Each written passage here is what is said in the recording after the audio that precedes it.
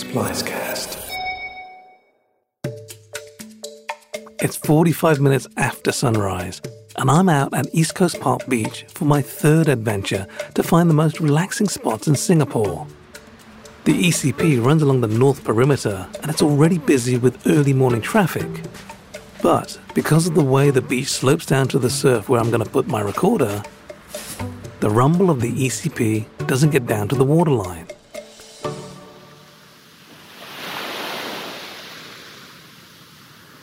The first thing you notice when you're on the beach is the visual sense of space. You can look from left to right, and all you see is the ocean.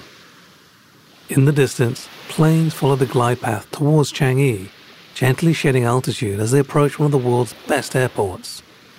With their engines at near idle, they don't add any noticeable noise.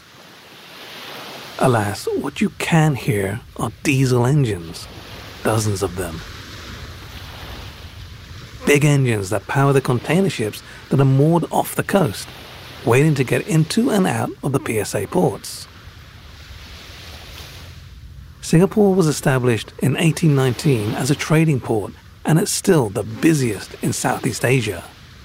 Visually, the boats anchored a few kilometers off the coast aren't pretty to look at, but at night their hulls disappear in the darkness.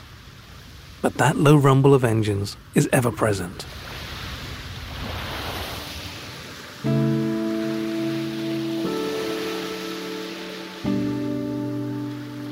At this time, when the sun is casting long shadows across the sand, it's a candidate for a good chill-out spot.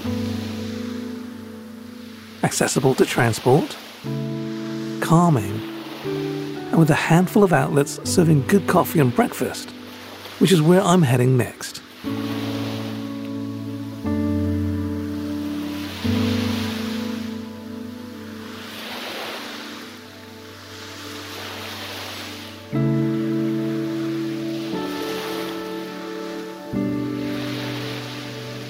You've been hearing morning waves lapping on the beach.